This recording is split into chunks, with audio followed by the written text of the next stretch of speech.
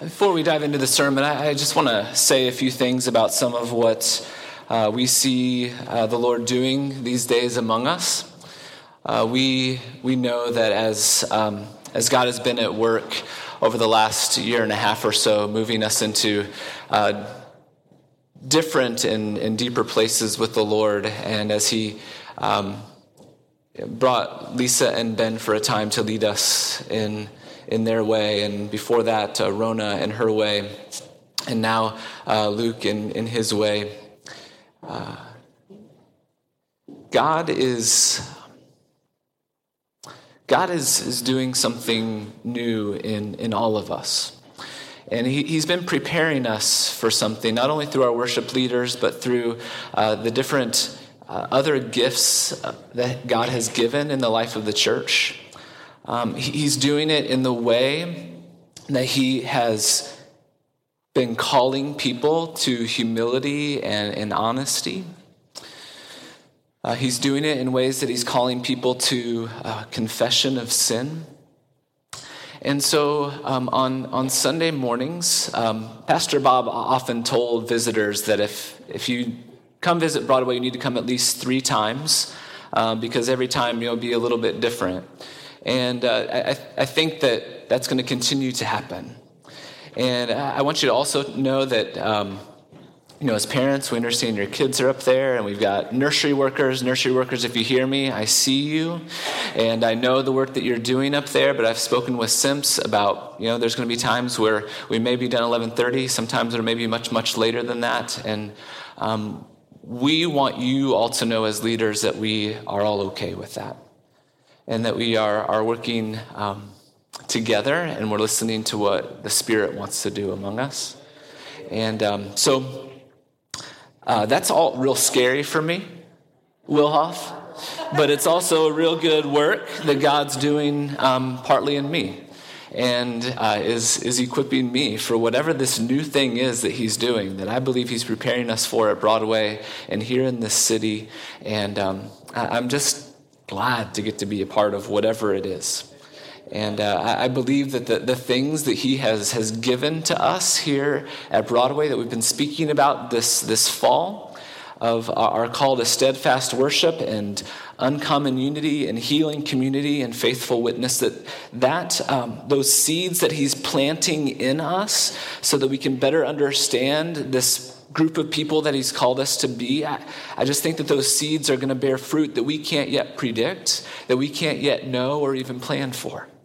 And so would like to ask for you to continue to pray that we've got this week and next week in this series, and then we're into Christmas, but that you would continue to pray that anything that God has stirred up in you, has stirred up in your small group, that you see happening among us as a congregation, to be praying about that, to speaking with one another about that, to speaking with your leaders about that, about what you see God doing, so that we can be a part of whatever it is. Amen? So we are going to be talking about this idea of being a faithful witness. And what we've said is that we are called to be faithful witnesses. God calls us to be the salt of the earth and the light of the world in the city of Fort Wayne and to every other place the Holy Spirit sends us. God calls us to be the salt of the earth and the light of the world in the city of Fort Wayne and to every other place the Holy Spirit sends us. And we talked last week about our calling to be a witness corporately as a community of people in the world, that when the people when the world sees the people of God coming together and living in a unique way, that in that way we are a witness to Jesus. And today we're going to talk about how, as individuals, we are also called to be faithful witnesses. So would you pray with me as we now dive into God's word today. Father, we thank you that you have called us, that you have given us good work to do in your name, that you've called us to be faithful witnesses to Jesus. And I pray that you would use this sermon today to equip us for that calling, to make us saltier and brighter in the city of Fort Wayne and to every other place that you send us. Amen. Just want to remind you that being a witness is telling others about what Jesus has done for you. Sometimes that includes the more tangible work of evangelism. But what I wanted to suggest last week is that the idea of witnesses is broader than that. It includes the telling of the specific story and calling people to respond to what Jesus has done for them. But the broader picture of witness is that we are to tell others what the Lord has done for us. And one of the exciting things for me that I see God doing over the last few years is equipping us and training us to tell that story. God called Brian Berkey a couple years ago to have men once a month to come and to share for half an hour or an hour, to have men share their story. And so every third Saturday of the month, men have gathered together, anywhere from 15 to about 30 of us yesterday, to listen to one brother tell their story, to give witness to what the Lord has done in them. It is happening in the women's ministry. What do you guys call it? The Journey Nights, that's coming up. This is an opportunity for one woman to share their story, to give testimony, to give witness to what the Lord has done. And we are wanting to equip all of us to do that because we are witnesses to Jesus. If we claim Christ, if we claim to be followers of Jesus, we are his witnesses, whether we know it or not and whether we want to be or not. What our life says, what we do with our actions as well as with our words, we are his witnesses. And the question isn't whether we're going to be a witness, it's whether we're going to be a faithful one or an unfaithful one. And we want us to be faithful witnesses to Jesus in our life and also in our words. I want to talk about that today in light of our everyday, ordinary lives. Today we prayed for our leaders and for our students who are going on a short-term mission trip. Many of you are a part of different ministries like 410 or the evangelism team that goes out on Saturday mornings to share the gospel with people, or you're a volunteer at Inasmuch, or you have some other ministry or program that you're a part of. And all of those are one aspect of our witness. But most of us live 95% of our lives outside of those programs and those ministries that we are called to do, right? 95% of your life is lived at your workplace or at your home or in your neighborhood. And so what does it mean for us to be a witness in those places, in those very ordinary places that we are called to be? The story of the whole Bible, from Genesis to Revelation, it honors the ordinary daily life of human beings. It acknowledges that our lives are called to be lived in the ordinary, and that in the ordinary, God is present there and he has a purpose for us there.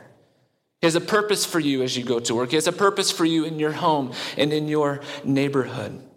I'll say that again. In the ordinary places of our lives, God is present and he has a purpose for you there.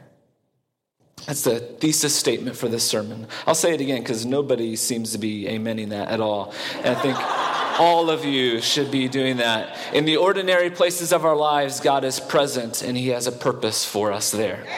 Thank you. All right, you guys are awake. Good. And I think that understanding of our everyday life, that God has placed us there and has a purpose for us there, that understanding is one of the ways that we can be a witness to others who don't have that understanding. Our cultural moment, the ideas that the people around you have, your neighbors and your coworkers have, is that if there is a God, that he's far away from us. And that his life and our life really don't meet one another at all. We are just lost in the cosmos, that our life is meaningless. As our brother Phil Snyder often reminds us, though, that we are 1 trillion times better. That the purpose that God has for us is real, and we can come to know it and live by it. Our life has meaning, it has purpose, it has direction. Do you remember when we looked at the book of Ecclesiastes about 2 years ago? That was the most fun I've ever had preaching through the book of Ecclesiastes, which is kind of odd because it's really not a very fun book. But one of the things that we said during that series is that the book of Ecclesiastes, it tells the truth about life if all we could see was what was under the sun. It tells the truth about life if all that we could see was life under the sun.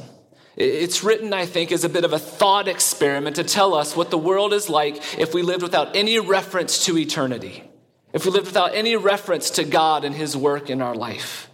Ecclesiastes is this description of life under the sun. If God isn't a part of our world, if God doesn't have a purpose for our lives, it's written from that perspective of someone who pursued life really hard after the things of this world as ends in and of themselves and not with reference to God and his purpose in it.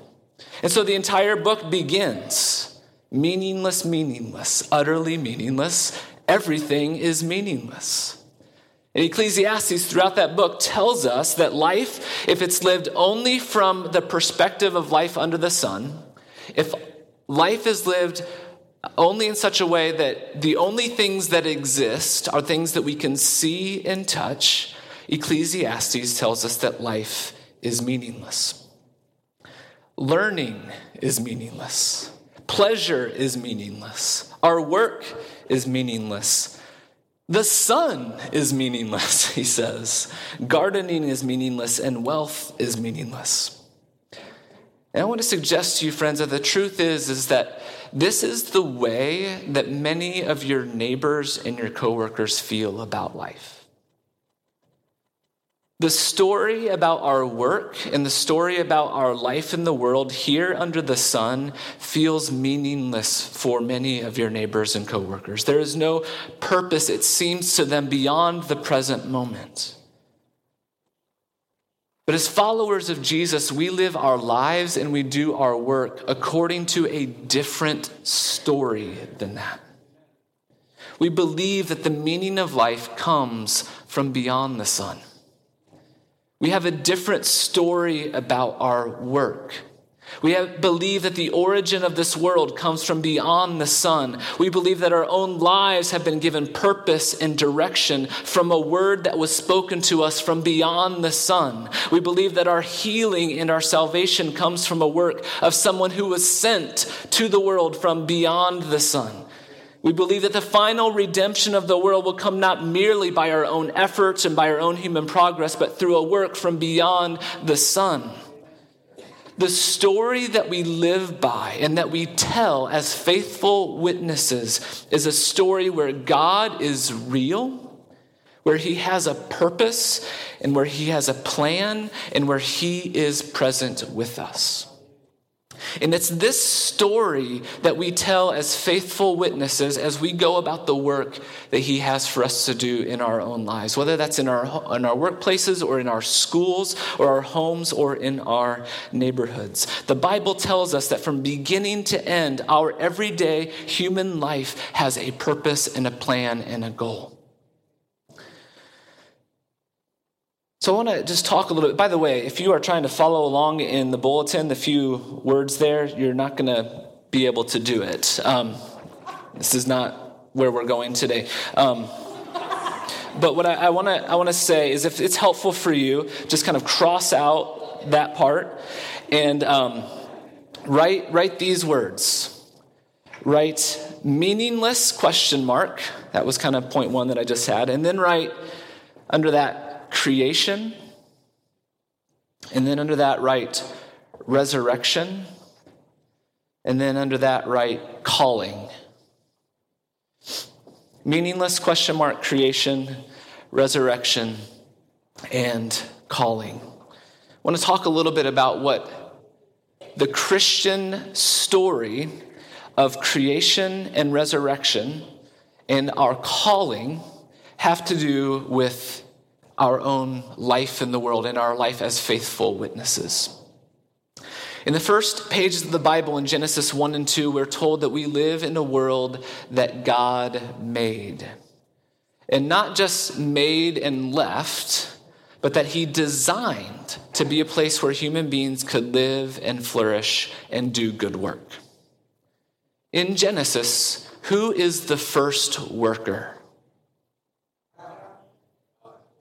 It's God. In Genesis, it's okay, Juju. It's all right. It's good to see you, by the way, Juju. We missed you.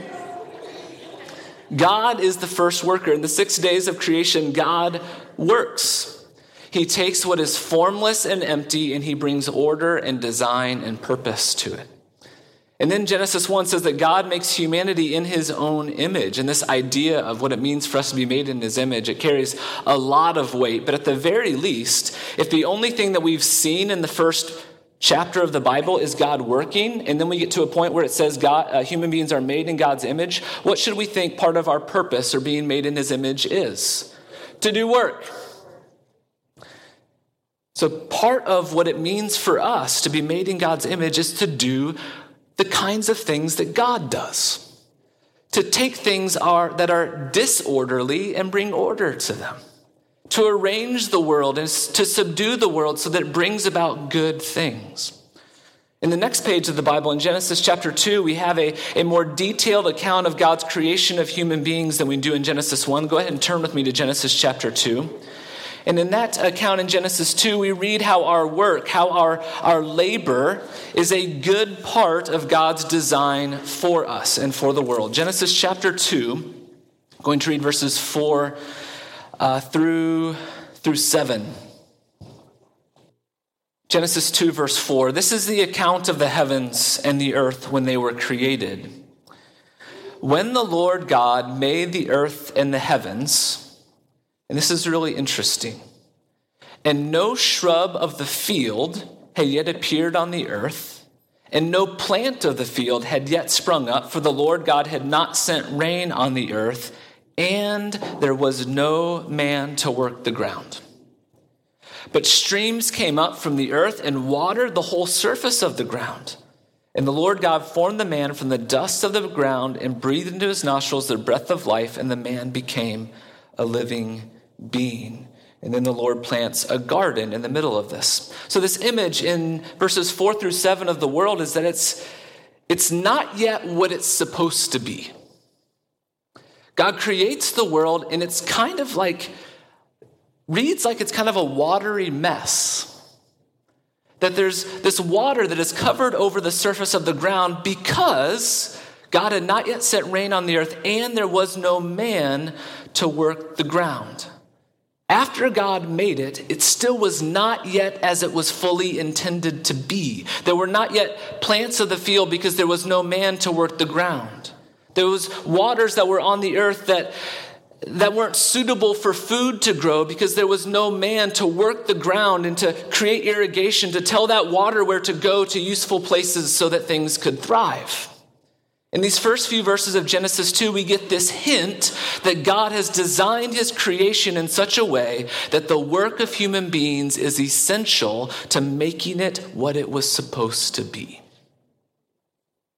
Now, God certainly could have designed the world in a different way, but God designed the world in such a way that our work would give shape to his creation. That our work would bring order and fruitfulness to his creation.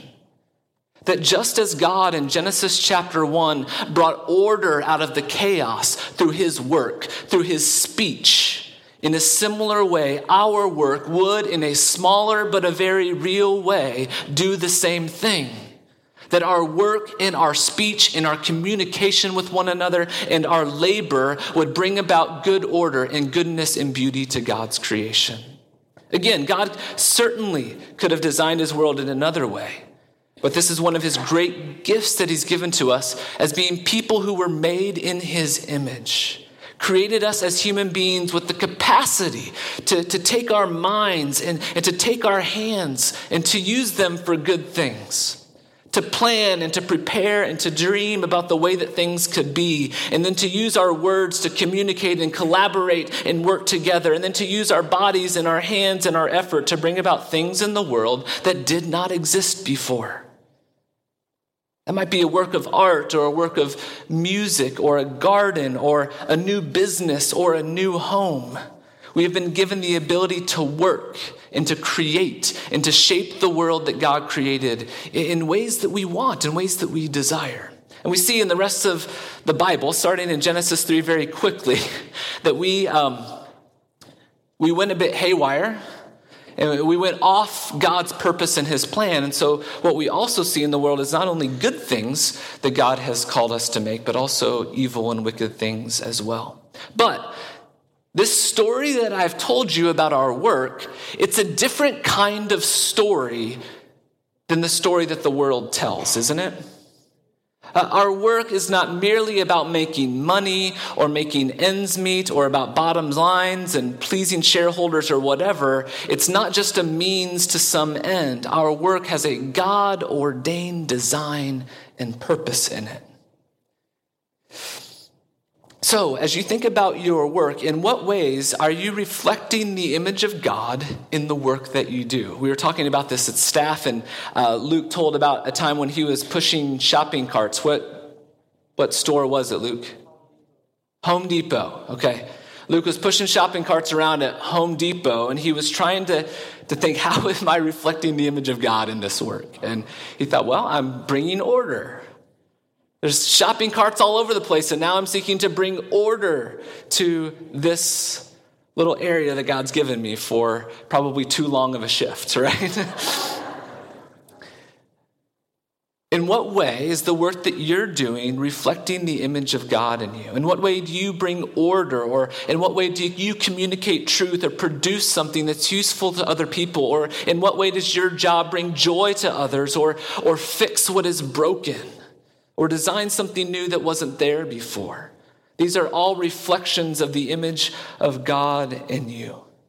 This is one of the reasons why we started this practice each month of having these vocational prayers where we are recognizing the unique calling that God has given each one of us to be in the world about a particular job, and that is part of your life of discipleship. It's not separate from, but that God has a plan and a purpose for you there. We are people who are called to be faithful witnesses to this truth, that the world and that human beings are made things, that we are made things, that we were made by God and designed by him, and that he has a plan and a purpose for the things that we do in our ordinary, everyday life. Resurrection. We are people who live our lives in witness to the resurrection. Turn to 1 Corinthians chapter 15. This is Paul's longest teaching about the resurrection, about the meaning of the resurrection. It's a very, very long chapter, one of the longest chapters in the New Testament. And it's about all of the implications of the resurrection for our lives. And he gets to the end, and he seems to be pretty energized to be thinking about how resurrection has now conquered death. That because of the resurrection, we can say, "Where, O death, is your victory? Where, O death, is your sting?" And then the very last verse of this chapter is really striking to me, because I think that as Paul is talking about the resurrection, and then he gets to this point where he says, "Where, O death, is your victory? Where, O death, is your sting? Death has no power over us anymore." We kind of think that he would close this whole thing up by saying, "And so now know that you will live together with Jesus forever." That's not the way he closes the entire teaching about the resurrection. This is what he says. "Therefore, my dear brothers, because of the resurrection, therefore, my dear brothers, stand firm. Let nothing move you. Always give yourselves fully to the work of the Lord, because you know that your labor in the Lord is not in vain." In his closing words about the meaning and significance of the resurrection, Paul turns our attention not to the by and by, but to the work and labor that we do in our lives today. Whatever it is that we are going to experience and to do and to work at today, Paul says you need to know that your work and your labor, the things that you do here in this life in the name of Jesus, they're not in vain. The resurrection gives us hope that our lives here have a purpose, that our life and our work and our labors here are not meaningless, but when they're done in faith, they are somehow woven together into the work of the kingdom that is already present here and that is also waiting its final completion. God is not in the business of only saving your eternal soul, as if your life and your work in this life doesn't participate in that eternal life in some way. God is not only concerned with your spiritual type of practices, prayer and Bible reading and going to church. All those things, of course, are a part of our life in Christ, but they are not the whole of it. The resurrection tells us that God is in the business of redeeming all of creation, which means he is concerned with the everyday life that you live. Your going to work life, your life in your home or in your neighborhood. And because he's concerned with the work that you do, because that's part of the meaning of the resurrection, he redeems people who happen to be teachers and students and business workers and stay-at-home moms and dads and social workers and managers of businesses and bus drivers and construction workers and even pastors. That was a joke. And they're all called to do these jobs in a way that bring glory to God. God is present with you. He's calling you and enabling you to live your life in such a way that brings his life into your homes and into your neighborhoods and schools and workplaces. And so when you do whatever work that it is that you do, when you create a piece of music, or when you serve the poor, or when you get that accounting balance sheet to balance at the end to the penny. When you do that, when you do it in faith, when you do it as an act of worship to God, that somehow in the resurrection, that work that we do will remain and will be a part of the kingdom that is to come. At one point, Jesus says these words. He says, "There's nothing hidden that will not be disclosed, and nothing concealed that will not be known or brought out into the open." On the day of judgment, there is nothing hidden that will not be disclosed, and nothing concealed that will not be known or brought out into the open. Now, I think a lot of us read that and we get a little bit scared. What about that thing that I did last night that I thought was concealed? What about that word that I spoke, or that gossip that I participated in that I thought was concealed? Someday on the day of judgment, that's going to be brought into the open. I think that's part of what that verse means. But in light of the resurrection, I say to you that Jesus may mean something else.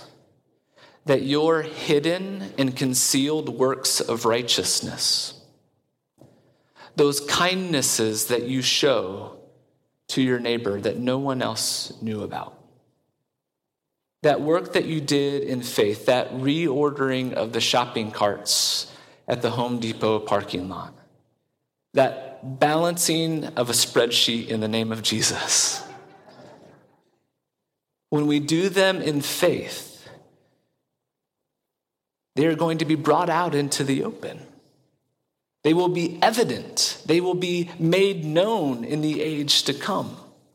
The quiet work that you do in faith is a work that will be known and even enjoyed by all of us in the age to come. The Bible tells us this kind of story about the work that we do in the world. From creation to resurrection is a story where we find our place, where we discover that our life has a design and a plan and a purpose. The last thing, calling. Ephesians chapter 2. God's plan and design and creation and resurrection, those seem like really big kind of universal, broad ideas that are hard to grasp. I want to bring it home for each of us here. Ephesians chapter 2, verses 9 and 10. Verse 8. Ephesians chapter 2, verse 8. Paul writes, "For it is by grace you have been saved through faith. And this is not from yourselves, it is the gift of God, not by works, so that no one can boast. For we are God's workmanship, created in Christ Jesus to do good works, which God prepared in advance for us to do." This is good news. Your salvation is a gift. Your salvation was made possible by the power of God that came from beyond you, that came from outside of you, that came from beyond the sun, that was given to you no matter how unlikely a candidate your salvation was. You were for your salvation. It came to you as a gift. And the message of the gospel is that your identity, your significance was given to you. It was a gift.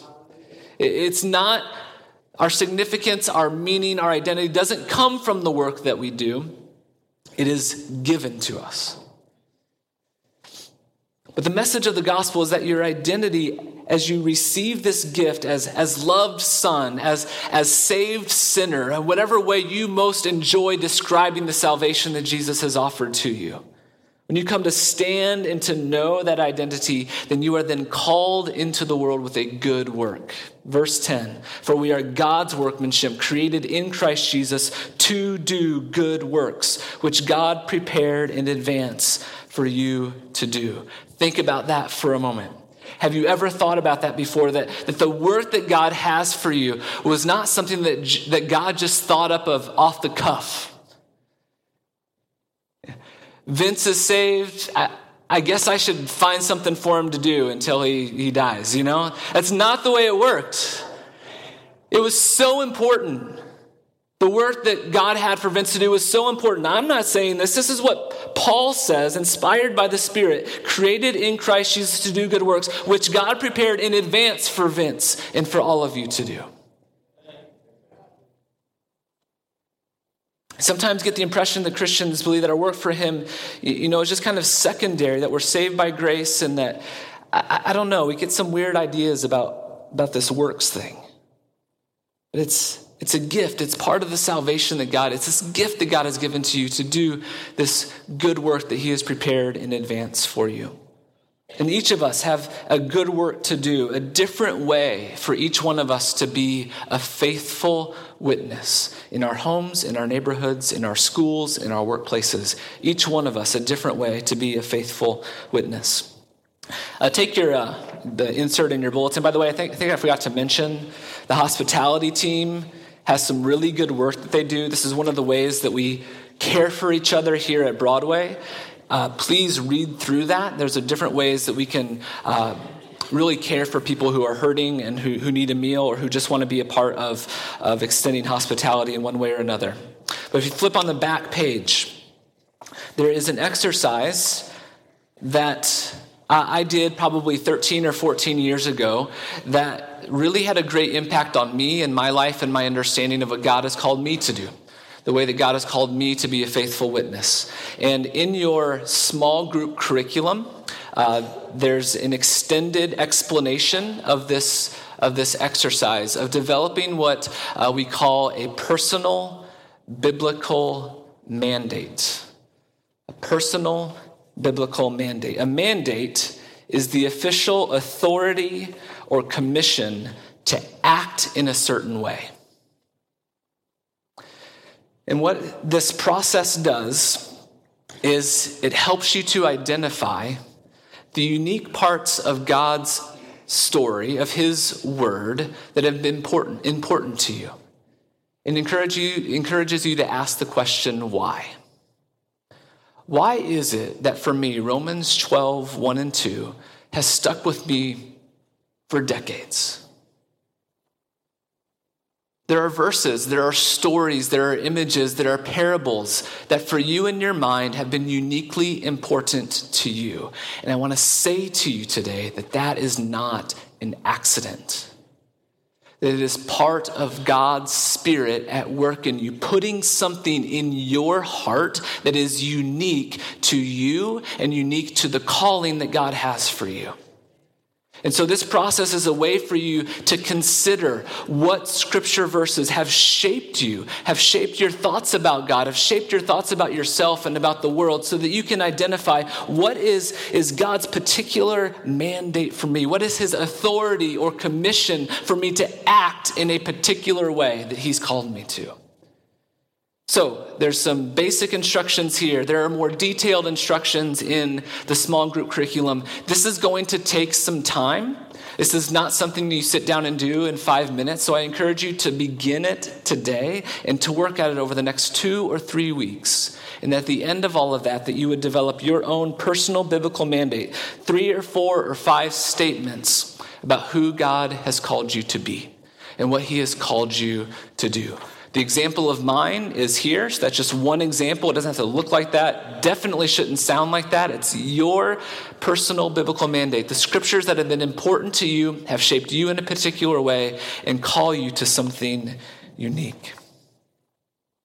Really want to challenge you to spend some time with this. I just imagine if 300 of God's people at Broadway who understand that they've been given a personal biblical mandate from God to act in a certain way.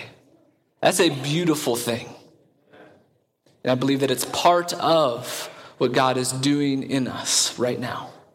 Stirring in us, planting seeds in us that we're going to see fruit in that we can't imagine or even plan for yet. All right, I'm almost done. All of the great adventure stories that we read and we like so much have a common theme.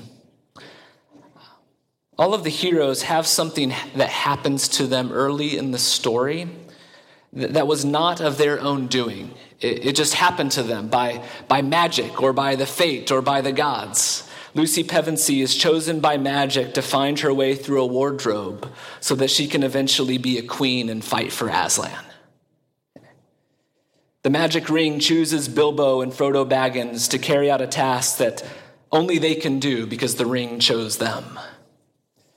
Luke Skywalker finds R2-D2 and C-3PO with a message from Princess Leia. Okay, these things were given. They were chosen. They weren't looking for them. And all of them could say, because they were too small or from Tatooine or wherever they're from, that they shouldn't be called to this great thing. They shouldn't be a hero or a heroine in this story. But all of them are chosen by some force, by magic or the gods or whatever, something outside of themselves, usually very much in spite of themselves, because of the smallest or the weakest or the youngest, or in some other way an unlikely choice. But they are chosen to go and to carry out a task that seems impossible, but the world depends on it. And I think that this is a theme in adventure and fantasy stories, written by Christians or not, because it is the theme of the story that God has woven into each one of our hearts. It's a theme that is woven into each one of our lives. We've been chosen by God, and this choosing was not of our own. It was a gift. And each of us can say how unlikely a candidate we should have been for that gift. But after we're chosen, we discover we have a calling, a good work to do that God himself planned for us from the very beginning. Brothers and sisters, God has a plan and design for this world. He has a plan and a design for your life. He has given you personally a mandate from his word to be a faithful witness in your own unique way. In your home, in your neighborhood, in your school, in your workplace. So I challenge you, I invite you over the next 2 or 3 weeks that we are all going to do this together, to seek this together. In what way has God called you uniquely to be a faithful witness to Jesus? Let's pray. Father, we thank you that you have called us and chosen us and given us the gift of salvation, that forever and ever we get to live and to be with you. Give me Jesus. We thank you for that gift. And we thank you that because of Jesus, you've then filled us with your Spirit and have called us into the world to be witnesses to you. Lord, I pray that we would know this, that we would receive it as a gift that it is from you today. In Christ's name, amen.